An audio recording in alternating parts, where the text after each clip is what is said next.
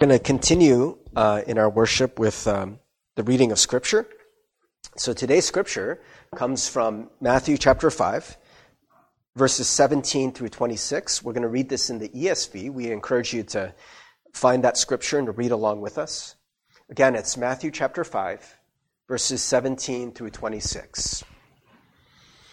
May the Lord bless the reading of God's word for us today. Do not think that I have come to abolish the law or the prophets. I have not come to abolish them, but to fulfill them. For truly I say to you, until heaven and earth pass away, not an iota, not a dot will pass from the law until all is accomplished. Therefore, whoever relaxes one of the least of these commandments and teaches others to do the same will be called least in the kingdom of heaven. But whoever does them and teaches them will be called great in the kingdom of heaven. For I tell you, unless your righteousness exceeds that of the scribes and Pharisees, you will never enter the kingdom of heaven.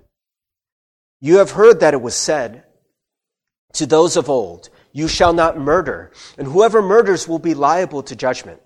But I say to you that everyone who is angry with his brother will be liable to judgment. Whoever insults his brother will be liable to the council, and whoever says, you fool, will be liable to the hell of fire. So if you are offering your gift at the altar, and there remember that your brother has something against you, leave your gift there before the altar and go. First be reconciled to your brother, and then come and offer your gift. Come to terms quickly with your accuser while you are going with him to court, lest your accuser hand you over to the judge, and the judge to the guard, and you be put in prison. Truly I say to you, you will never get out until you have paid the last penny. The word of God for the people of God. Thanks be to God. Amen. Well, we are continuing in our sermon series where we are talking about how we navigate this moment that we are in, especially in our country, with a lot of the injustices that we see, how we do that in the Spirit.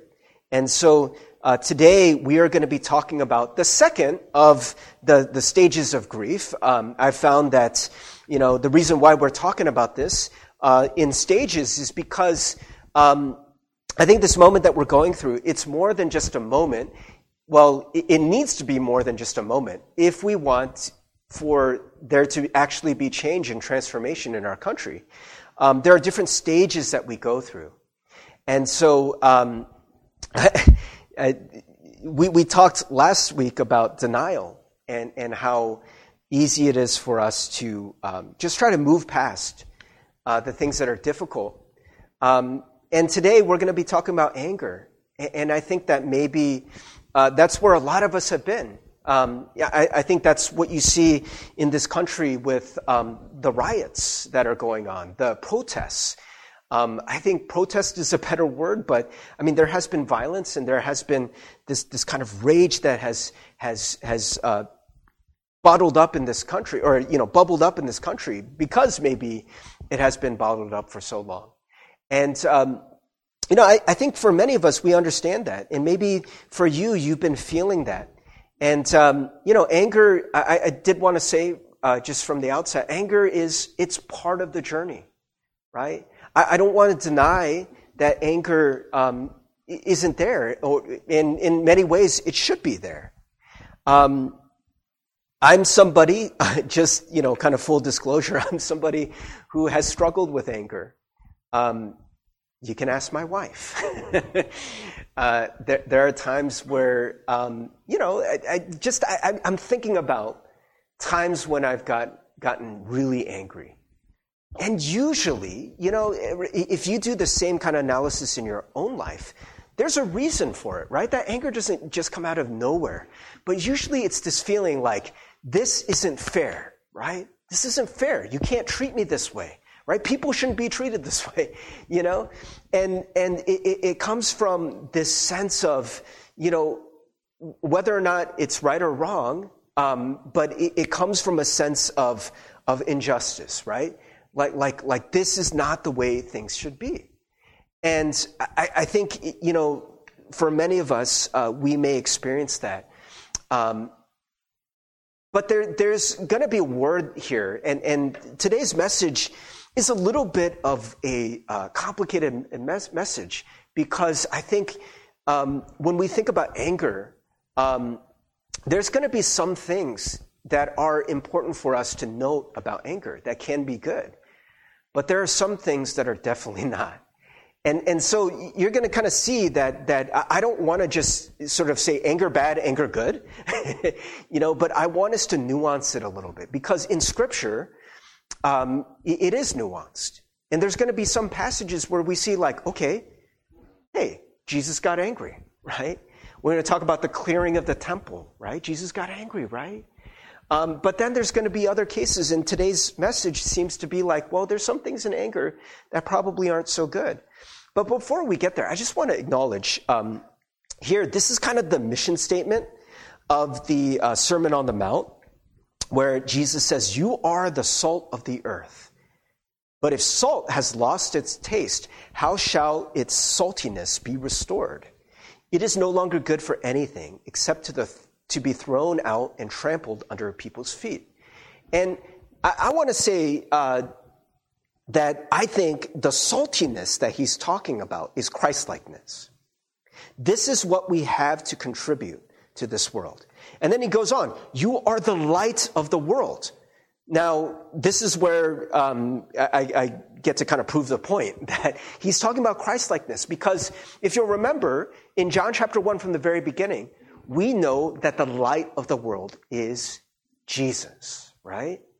How are we the light of the world? We are the light of the world when we are like Christ, when we have Christ within us. So it is the Christ-likeness that makes us salty, right?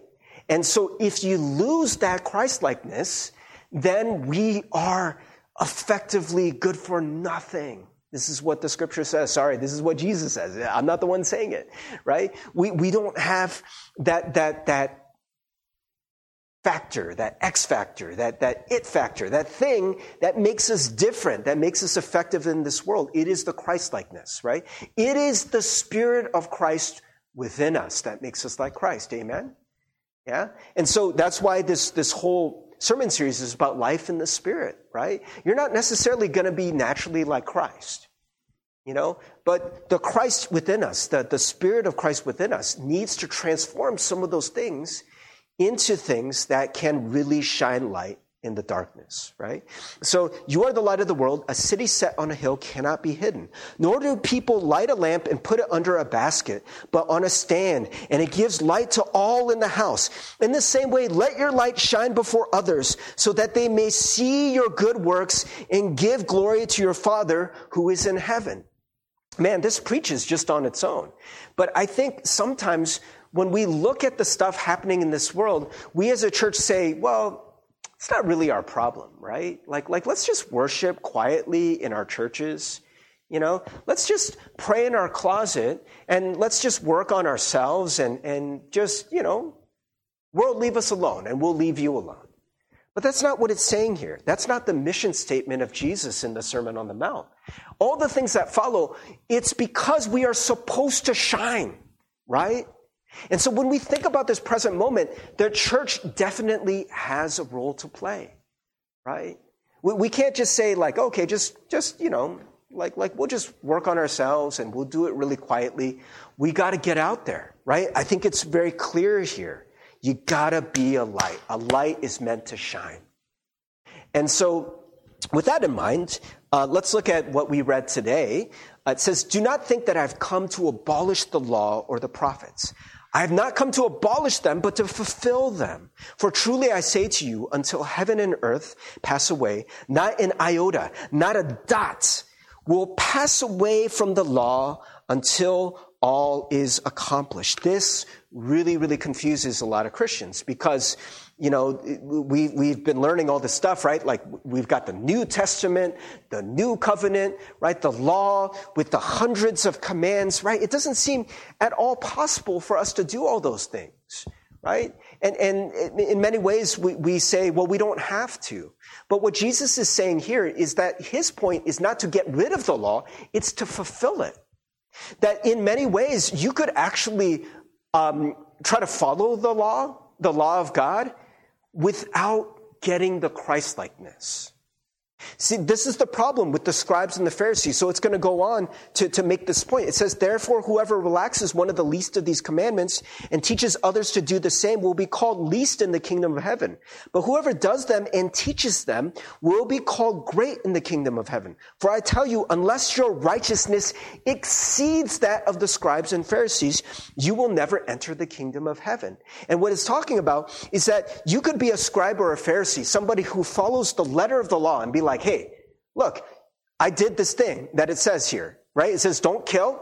I didn't kill.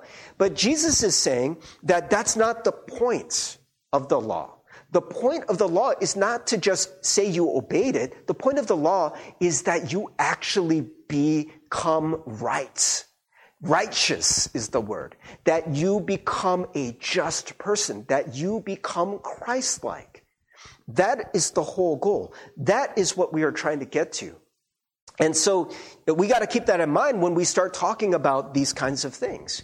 You know, we're going to talk about anger today, right? And so we have to understand that sometimes we ask the wrong question when it comes to the law. A lot of people just want to know, is this right or is this wrong? And what Jesus is interested in is not necessarily, is this right or is this wrong, just as a question. That's a legal question, right? Did you break the law or not? Did you do right or not, right? Am I good or not, right? But Jesus is concerned about, are you righteous? That's different. Are you Christ-like? Is there something within you that reflects that you are a different kind of human because of what the Spirit of God has done within you, right? And that cannot necessarily just be measured by, hey, did you do this or not do this, right? It's going to talk about this. So verse 21, you have heard it that it was said to those of old, you shall not murder, and whoever murders will be liable to judgment. Again, there's that word judgment, right? This sense of, did you do right or wrong? Right? Hey, just tell me what I'm supposed to do. Don't murder people? Okay. I won't murder somebody, right? I'll put the knife down, put the gun down. No murder, right? Okay. Good. But Jesus says, but I say to you that everyone who's angry with his brother will be liable to judgment. Whoever insults his brother will be liable to the council. And whoever says, you fool, this is really a term of contempt. Raka, which is, it kind of sounds like you're spitting on someone. Whoever says that with this contempt will be liable to the hell of fire. And what Jesus is getting at is that you could not kill someone, but completely hate them in your heart, right? The law can't necessarily dictate that. You know, it dictates this external character, the external behavior. But what Jesus is really concerned about is, are you through and through somebody who reflects the kingdom of God, right? Are you righteous? Are you just? And so he says, so if you are offering your gift at the altar and there remember that your brother has something against you, leave your gift there before the altar and go. First be reconciled to your brother and then come and offer your gift. So what Jesus is saying, and he's intentional by using the word brother, sibling, your brother or sister, if there's something that is in between you two that is not right, something that is creating, I'm going to use this word intentionally, inequality, right? There is an inequality that exists between you, right? You think you're right, you think they're wrong, right? Something like that. Or somebody, you've cheated someone, you've wronged someone. There is an inequality. Jesus says you must make it right. Even before you go and you give your offering, right? Before you go and say you can worship God, go and make it right. It's so important, right? And Jesus is saying that, by the way, this is the first part of the Sermon on the Mount. Everything else in the Sermon on the Mount kind of comes from this. You gotta deal with your anger. It's so important, not because anger is in and of itself wrong, but because of what can happen with anger. It's going to say, come to terms quickly with your accuser while you are going with him to court, lest your accuser hand you over to the judge, and the judge to the guard, and you be put in prison. Truly I say to you, you will never get out until you have paid the last penny. What Jesus is describing here is what tends to happen when there is these disagreements between people, when there is anger, when there are broken relationships. There is going to be a cost that you have to pay. Right? If you don't deal with it, if you don't deal with it quickly, then it is going to grow into something else, right? And so what we see right now is that we see a lot of people in this country are very angry, right? And like we mentioned, it is manifesting itself in a lot of different ways, you know? And the root of the anger itself is not necessarily bad. But what ends up happening with anger is it causes us, well, in many cases, to hate, right? To hate people. Now, it's very overly simplistic. And this is where we have to kind of nuance a little bit. It's overly simplistic to say, you know what? The answer is love. Just everyone love, right? Like, if everyone just loved one another, we wouldn't have any racism. If everyone loved one another, then we wouldn't have these problems or violence or whatever, right? I know we want to go there. I want to point out, by the way, there's going to be the stuff about loving your enemy. Did you notice that Jesus doesn't start with loving your enemy? Did you notice that? Because, to be honest, that's where I would want to start, right? Like, you know, right? Doesn't it say the greatest of these is love? Love is the most important thing. That's the point. Why doesn't Jesus start with love your enemy? Love your enemy will come later. But if you notice, if you look at the Sermon on the Mount, right, there's a lot of stuff that comes before that. You start with anger, and then he goes on to lust, and then he goes on to all this other stuff. Then it comes back to retaliation, right? And then it starts talking about forgiveness and all this stuff, right? It takes a while for us to get to love your enemy. And this is part of the process. Remember, we said this whole thing is a process. You got to go through this process. And so there's going to be this anger that you have to deal with. Now, I want to say at this point, this is where we sort of like show the other side, right? I've preached on this passage before, but anger in and of itself is not necessarily sinful. I want to prove it to you. Right? This is Ephesians chapter 4, verses 25 through 27. It says, therefore, having put away falsehood, let each one of you speak the truth with his neighbor, for we are members one of another. Be angry and do not sin. Maybe for some of us, we have just equated being angry with sin. But notice what it says here. It says, be angry and do not sin. In other words, you can do both, right? It says that, you know, in your anger, right, you could definitely be angry, right? And you could definitely sin. And there's like a Venn diagram of that, right? You can be angry and you can be sinning, right? And I think that oftentimes our anger leads us to sin, but it doesn't have to. Right? Part of the reason why it mentions it here is because it's so easy for your anger to lead to sin. How does it lead to sin? What ends up happening when you get angry? Like, what is the sin he's talking about here? It says, do not let the sun go down on your anger and give no opportunity to the devil. So what happens oftentimes is that if your anger isn't dealt with quickly, again, going back to the whole, you know, before you give your gift at the altar, go and reconcile. You got to get rid of it quickly.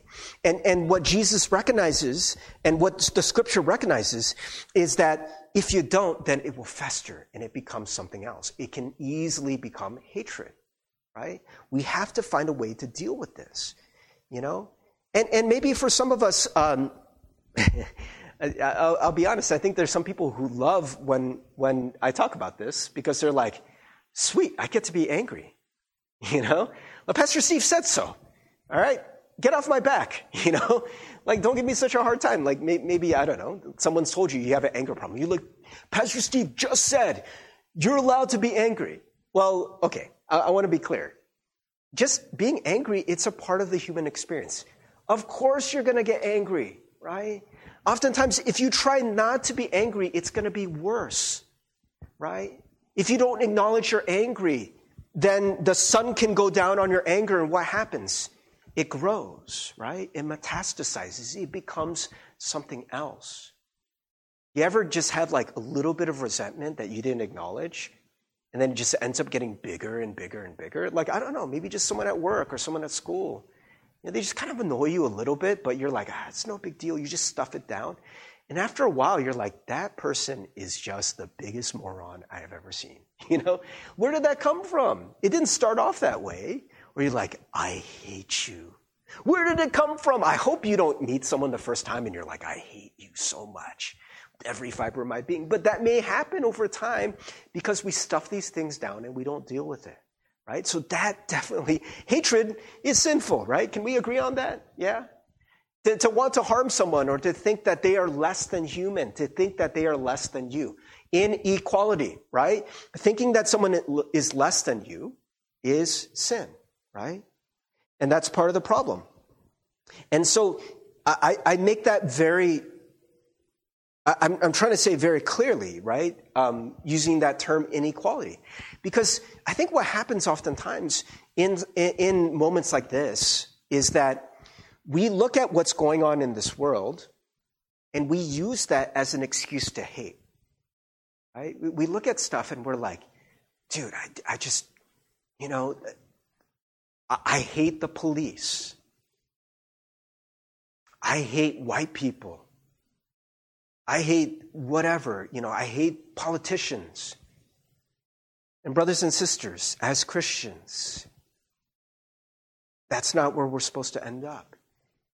Hating other people is a sin, right? And it's a sin because it is breaking our relationship with other people.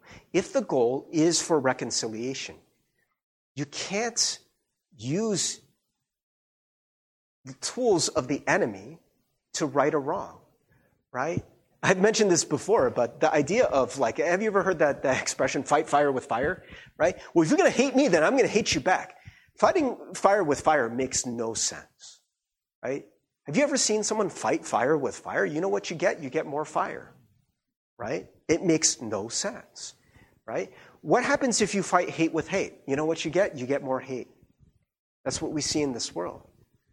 And definitely, I just want to be, cognizant of the fact that some of the things we see in this world, right? You see a police officer kneel on a guy's neck for 8 minutes and 46 seconds. And he is crying for his dead mother. I heard somebody talk about this, that they said that they had only seen this one time before. That their mother was like on their deathbed in the hospital and was crying out for their husband who was already dead. It was almost like you knew, like he knew that he was going to die, so he's crying out to his dead mother, right?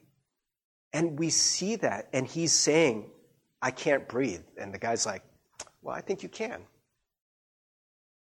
Oh my gosh, like how can you watch that and not get angry, right? But we have to be careful that in our anger that we do not sin, that we do not cross that threshold where we start hating the people who do this, right? But definitely, you can be angry. You should be angry in some ways. Now, I do want to point out, for some people it says, therefore, having put away falsehood, let each one of you speak the truth with his neighbor, for we are members one of another. So I'm going to speak the truth in love to you. There may be a time for that. And definitely that can be done in love. If you understand that the other person is like you, that you are members one of another. You're my brother, you're my sister, and because I care about you, I'm going to speak truth to you, right?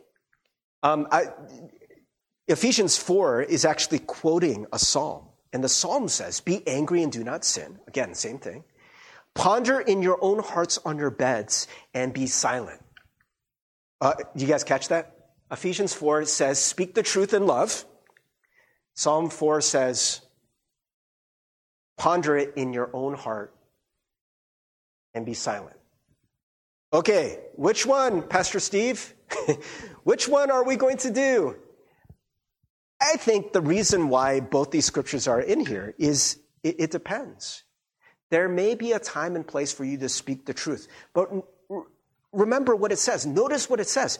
You're speaking the truth to your neighbor if you recognize that you are members one of another, right? If that person really is your neighbor, if that person really is like you, and you understand that, you understand their full humanity, and you love them, and you understand you're broken just like me, I think that can be a great place to speak to people. But in Psalm 4:4, right? I mean, you got to remember, right? The Psalms, there's all kinds of crazy injustice going on, right? There's like, oh Lord, how long will my enemies mock me? And the enemies, our enemies kill our children. How long will these injustices go on? I'm so angry. I'm so angry. And the psalmist says, maybe now is not the time to say something. Ponder in your own hearts. You ever just get so angry you just want to say something? Right? You're not going to say it in love, right? It's just going to come out. You better believe some hate is going to come out, right? Some sin is going to come out, right? If that's the case, before you speak. I'm not saying never speak. I'm not saying just we as a church need to be quiet. Remember, we're the light of the world. Amen? Right? We got to speak. We got to do something. But maybe before you do that, we got to ponder in our hearts a little bit. Maybe before we speak, we need to be silent. We need to process this. We don't want to cross the line to hatred, but we need to do something in this anger. And for maybe a lot of people, we've gotten to that point where we're like, okay, we need to learn. We need to figure out what is going on. There's something that needs to happen within us. Okay, there's that passage that's hanging out there. This is the passage everyone uses to justify anger, right? Righteous anger. The anger of God is Jesus clearing the temple. Can we talk about that for a moment? This is a picture. I'm like, this is like the picture that was on Wikipedia, so I just thought I would put it up here. But dude, look at Jesus. He made the cords, right, into a whip. And he's about to hit some lady, right? I'm like, really? Is that how Jesus did it? This picture is pretty brutal. But we look at this and we're like, yo, Jesus got mad. And by the way, I don't know if you guys can see in that picture, if it's clear to you, but Jesus kind of got a little halo going on. It's like almost like, oh, it's okay, don't worry. And he actually doesn't look that mad. He's about to hit this lady, but he actually doesn't look that mad. So it's like, okay, he's clearing the temple, but he's still Jesus, But I hear this all the time. People are like, yeah, Pastor Steve, I understand what you're saying about anger, but Jesus got mad. Yeah, he did get mad. I want to point out, though, so if you guys remember the story, so this is Jesus at the temple during Passover. And during Passover, a lot of people would come into the city, come to Jerusalem, and they would come to the temple to give their offerings, right, during Passover. And they a lot of people, they're pilgrims coming from, different countries, different places where they have different currency. And so it just makes sense, right? Like that they would need someone to change their money for them so that they could give their offerings to God. And there are different kinds of offering. There's the monetary offering, but there's also animals, right? Now, if you're coming from a far away place and you got to find an unblemished dove or something like that, right? Where are you going to get that from? And so they're like, hey, why don't we make this easy for you? We'll have the animals here, right? These animals are kosher. These animals are unblemished, right? And just, you can pay us here at the temple, right? Easy. Well, yeah, but there's something more to this, right? And there's a hint. There's a very strong hint. Do you remember what Jesus says when he's clearing out the temple. He says, this is supposed to be a house of prayer. It says in Scripture that my Father's house is a house of prayer forever. But you have made it, you guys remember anyone? Jason, Connie? What does Jesus say? He uses a very specific phrase. But you have made it, that's okay. You have made it a den of robbers. I know there's someone on, like on YouTube right now. Den of robbers! I got it. Den of robbers. So, I was just kind of curious, like, where did this come from? Why did Jesus say that? And actually, Jesus is quoting Scripture. So he says, it says in Scripture, and for some weird reason, if you look in your ESV, there's no quotation marks in the Greek, but they put a quotation around house of prayer, but they don't put it around den of robbers. But the actual expression is, it says den of robbers. Only one Scripture in the Old Testament says den of robbers, and it's in Jeremiah 7. So let's take a look at that. This is kind of cool. I learned something new when I was looking at this, so maybe you will too. Jeremiah 7. Thus says the Lord of hosts, the God of Israel, amend your ways and your deeds, and I will let you dwell in this place. Do not trust in these deceptive words. This is the temple of the Lord, the temple of the Lord, the temple of the Lord. For if you truly amend your ways and your deeds, if you truly execute justice. What is this about, brothers and sisters? Why does Jesus get so mad? It's about justice.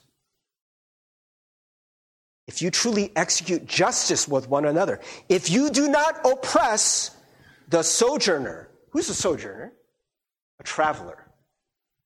In this passage, there's all these people traveling. They're pilgrims who are coming to Jerusalem, right?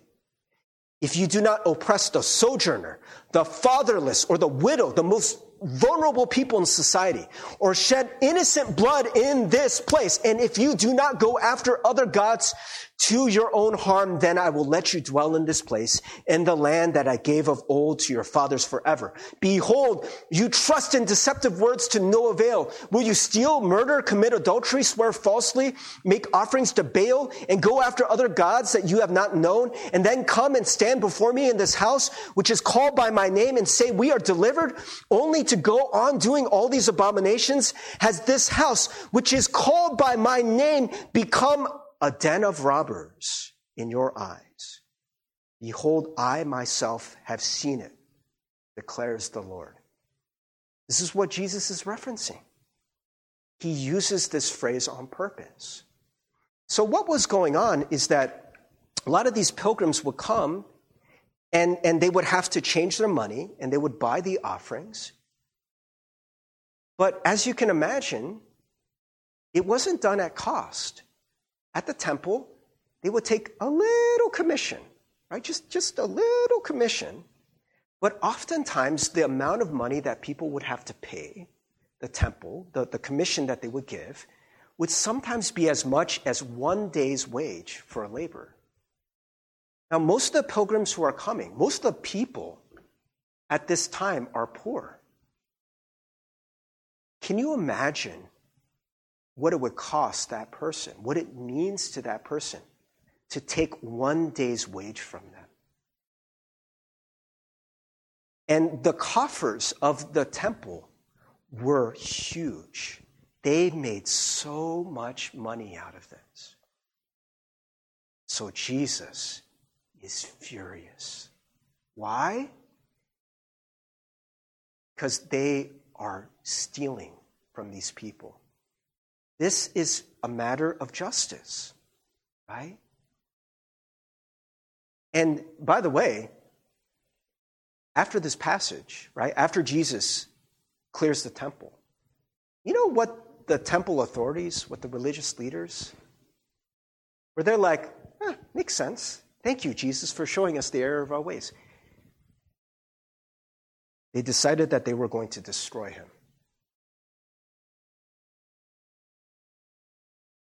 Brothers and sisters, when we look at a lot of the stuff in this country, by the way, it says in that passage, Jeremiah 7, still up there, it talks about going after other gods. Now, Jesus is quoting this scripture on purpose, but they're just trying to make a little money here, right? They're trying to, pay their priests, and they're trying to fund the temple, right? Right? But Jesus kind of points out something, I think, because he talks about it in other passages where he says, you cannot worship money or mammon, right, which is greed, which is wealth, prosperity. You can't worship that and God. You can't do it. You're going to love one and hate the other. You know what is at the bottom of a lot of our injustice in this world, right? Do you think people woke up and were like, you know what? We're going to hate black people. It'll just be fun. You know what's at the bottom of it? It's money. It's money, right? There's this excellent Netflix documentary called 13th. If you haven't seen this, can I just ask you as a personal favor, if you don't take anything else from this message, can you go and watch it, please? Pretty please? That's all I ask. Can you just go watch it? They point out the 13th Amendment to the Constitution, which is what abolished slavery in this country. So on the surface, good, right? Yay, awesome, right? It says neither slavery nor involuntary servitude, except as a punishment for crime, whereof the party shall have been duly convicted, shall exist within the United States or any place subject to their jurisdiction. So this outlaws slavery. That's what this is about, right? But there's a little tiny clause in here that sort of, it's like the asterisk, right? The fine print that people were able to exploit, right? Because, part of the problem was that the South, their entire economy was built on slavery, right? How much does a slave get paid? How much does a slave get paid? You four people who are here. Okay, Jason's going like this. 0, right? It doesn't get any cheaper than that, right? Cheap labor, right? Free labor, And so you don't pay these slaves. And then all of a sudden, overnight, right? And by the way, it had to be done with violence. It was done with war, right? We had a war in this country, the Civil War, and slaves were freed. So all of a sudden, you have all these people who were depending on this very cheap labor, and they don't have it anymore. The South is going to collapse, right? The economy is going to collapse, right? And you look at the wording of the 13th Amendment, and it says except, right? There's no slavery except as punishment for a crime. And so what ended up happening in this country is that they made lots of things illegal so that they could get their slaves back. This is true. So one of the main things was vagrancy. You know what vagrancy is? If you're just kind of loitering on the land and you're doing nothing, that's a crime. But when you freed these slaves, it's not like you gave them somewhere to live, right? So where were the slaves? They're just out in the roads, right? They're just walking around towns. They're vagrant and they are criminals. I'm getting angry and worked up just talking about this, right? And so, of course, they go to jail. And you know what they end up doing with them? They put them to work. The criminalization of black people has been going on since the end of slavery. As soon as slavery ended, there's a huge loophole. If you have committed a crime, and by the way, you can kind of configure laws, right? Or you can start badgering black people, as we have done in this country, right?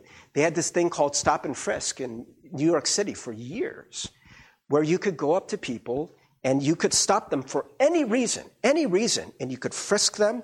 You could, just stop them and violate their rights, right? Well, it wasn't violating their rights anymore because it became a law.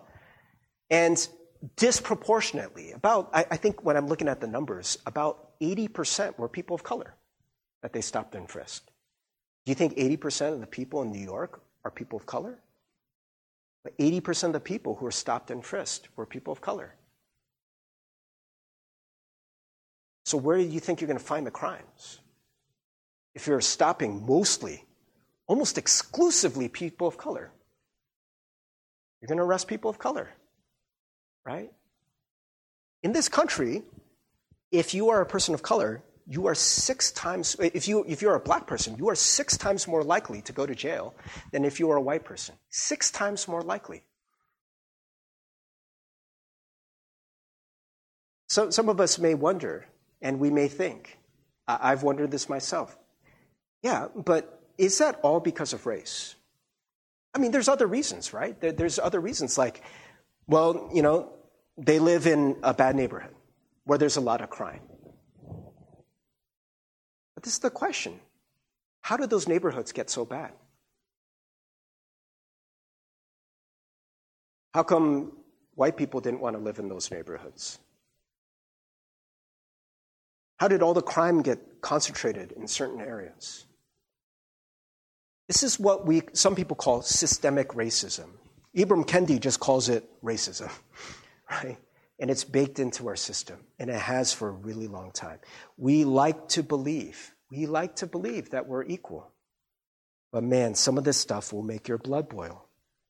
I want to show you, this is Kalief Browder. Kalief Browder was 16 years old in 2010 when he and his friend were leaving a house party. And they're just walking on the street in New York, and the police pull them over, and they say, hey, you have been identified as somebody who's stolen someone's backpack.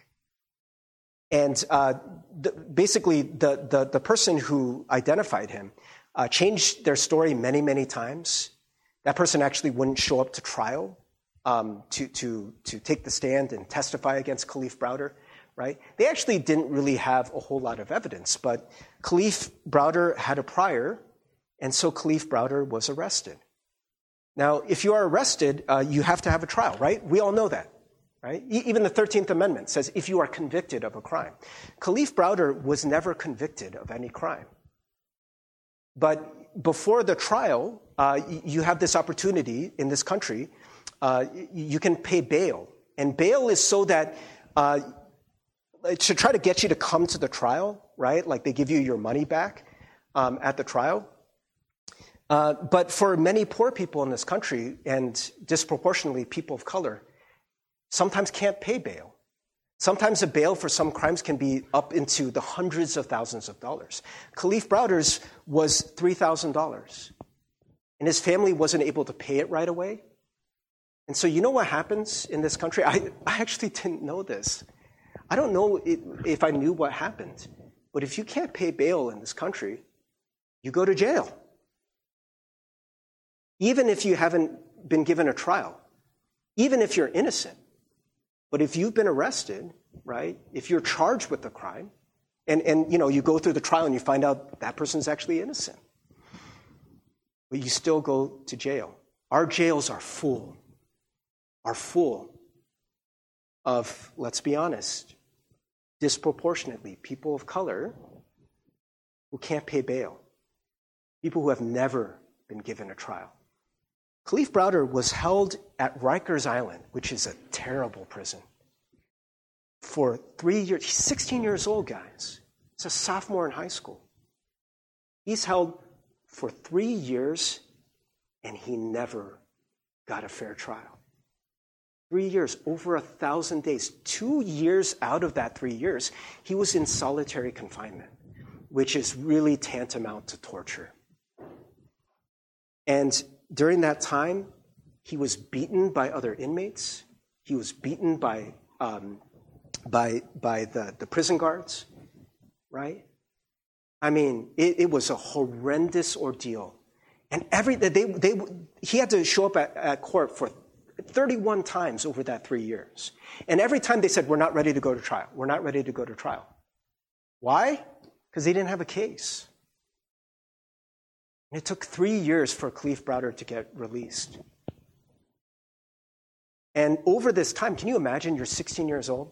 Can you imagine?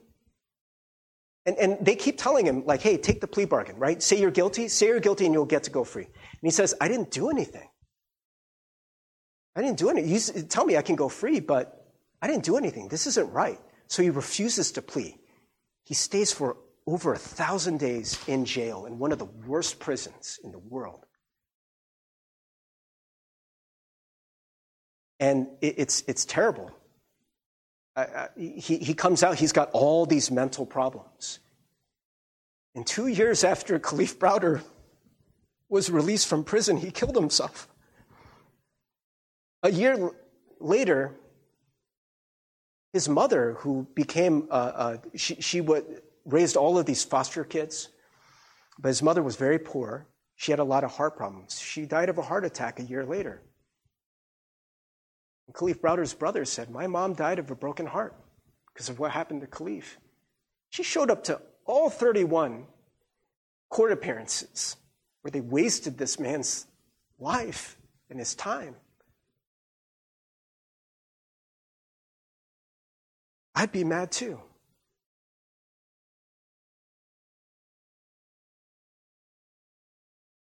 There's this passage in Amos chapter 5, verses 21 through 24. It says, I despise your feasts. This is God talking to the people of Israel. And I take no delight in your solemn assemblies. I take no delight in your worship services. Even though you offer me your burnt offerings and grain offerings, I will not accept them. Remember what Jesus said. Before you offer at the altar, you go make this right. Take away from me the noise of your songs, to the melody of your harps. I will not listen. But let justice roll down like waters, and righteousness like an ever-flowing stream. For us to just hate people, it's not going to solve anything. For us to just rage, we can't stay there. I mean, rage, anger, it's going to burn you out at some point. But maybe like many of people in this country, Kalief Browder's mom, Eric Garner's daughter, who also died of a heart attack after being just a crusader for black rights in this country. You see a theme in here. Man, it's so hard. But this is our call, right? Not just to be angry, not just to be outraged, but to be workers of justice.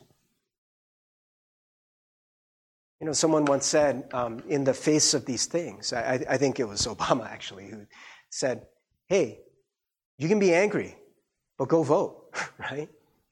Go vote. Right? There's something you can do. There are things that we can do, right? You can be angry, but maybe, before we go out and we just lash out at the world and we get angry and we're just, you end up just getting frustrated or burning out. Ponder this on your bed a little bit. Maybe just be silent for a little bit. Let this sink in that this is happening in our country. Educate yourself. Learn. Don't turn away from what is happening. It's a process, right? And there's really no great way to end this sermon. And so I'm just going to leave it with this. Look at what the Word of God is telling us. The prophetic word. Let justice roll down like waters, and righteousness like an ever-flowing stream. Praise team, can you come up? We are not called to hate. We're not called to lash out. But we are called to justice. And if you're angry, I understand. I'm angry too. But let the anger bring us to a place where we cry out for justice, where we work for justice, where we want to learn, where we want to root out the injustice, the racism that exists within us.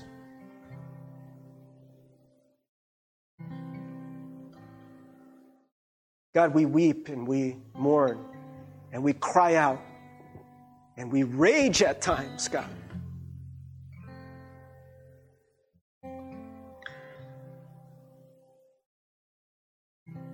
we live in a very unjust world. There are many of our, especially black brothers and sisters, who are suffering.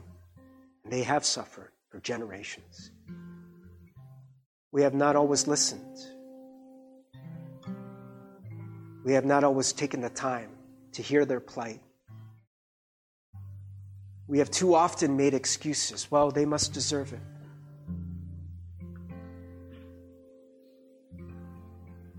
But God, may we be a people who are committed to this process, Lord, of justice, to walk this road, to not turn away when it gets too hard, or to not turn away when we get too angry, or to not turn away when we get overwhelmed. But let justice roll down like waters, and righteousness like an ever-flowing stream.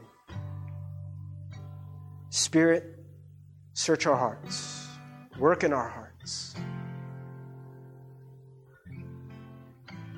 May we have the Spirit of Christ within us, that we may continue on this journey of justice. In Jesus' name we pray. Amen.